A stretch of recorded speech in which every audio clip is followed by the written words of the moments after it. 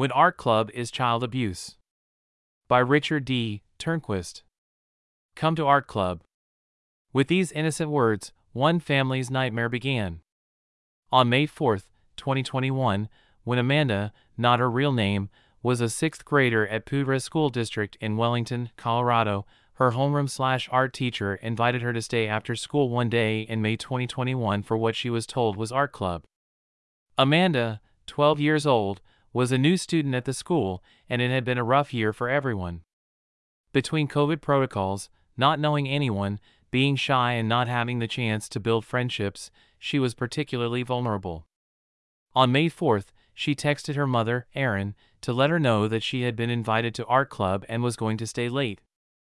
Later, she texted her mother again to let her know that the meeting was running long and she wouldn't be ready to pick up for another hour.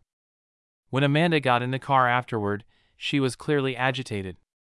What was purportedly an Art Club meeting was actually a LGBTQ indoctrination session run by an outside presenter named Kimberly Chambers, who had instructed the kids not to tell her parents what had been discussed in the meeting. Ms. Chambers was there at the invitation of the art teacher. Chambers, the facilitator, presented the children with the concept of being transgender, telling them that if they were not comfortable in their bodies and unsure of their sexuality, that they were queer. The children were also presented with items including a trans pride flag, a lesbian flag, and bracelets that said "Sounds gay, I'm in." What's more, Chambers gave the children her personal contact information and told them to contact her if they had questions or felt unsafe. Needless to say, Erin and her husband were in shock at these revelations. For the next few weeks, Amanda's relationship with her parents became strained. Concerned for their child, her parents took her to a therapist, who, unfortunately, turned out to be a gender-affirming therapist. This made the problem worse. A couple of days later, the principal of the school visited the family, ostensibly to see how the family was handling this traumatic event.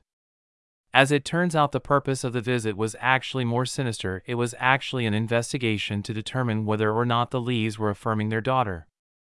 Because Colorado law requires affirmation, i.e., it is against the law to counsel a child that he or she may just be confused about their sexuality and not actually transgender.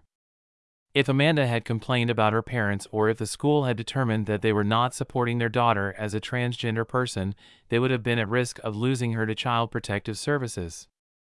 4 months later, because of this visit to Art Club, Amanda became suicidal. She wrote a letter to her parents, which they took seriously, that she was thinking about killing herself. Fortunately, Erin and her husband were able to get their daughter to a medical professional who was able to successfully treat her, and she is now past the suicidal ideations. Shockingly, the Lees learned that they could not opt their daughter out of Art Club, that indeed they had no say in the matter. These meetings apparently take place at lunchtime and after school. Parents are not allowed to attend or to review materials beforehand. Nefarious intent. Through Colorado Open Records Act, CORA, requests, Erin learned that Ms. Chambers is indeed associated with the school district and that the school board members are pushing the LGBTQ+ agenda. According to Chambers, up to 50% of children are LGBTQ, a significantly higher percentage than in the population at large, where transgender people account for a minuscule 0.3% to 0.6%. Through surveys, teachers identify children who may be lonely, confused, or having difficulty coping with the changes brought on by puberty. The Lees believe that Amanda was recruited for this LGBT grooming session because she was new to the school and didn't have many friends. The Lees have also learned through CORA requests that the school has paid staff members whose sole responsibilities are the fostering and support of LGBTQ students, coaching them with gender support plans. Not only are the school board members linked to various social justice organizations, they are also heavily supported by the teachers' unions. There are also ties between the school board, certain teachers, and organizations such as SPASH Youth Group of Northern Colorado, a 501(c)(3) organization whose mission statement is to support LGBTQIA+ youth and their families to enrich and affirm their identities. SPLASH also runs a program called Skills targeting children 5 to 11 for transgender support.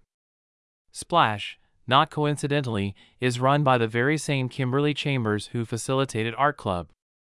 When do we call child abuse child abuse? I'll be honest, the whole leftist gender ideology morass is one I'd be just as happy to avoid. My regular readers know I focus on other topics.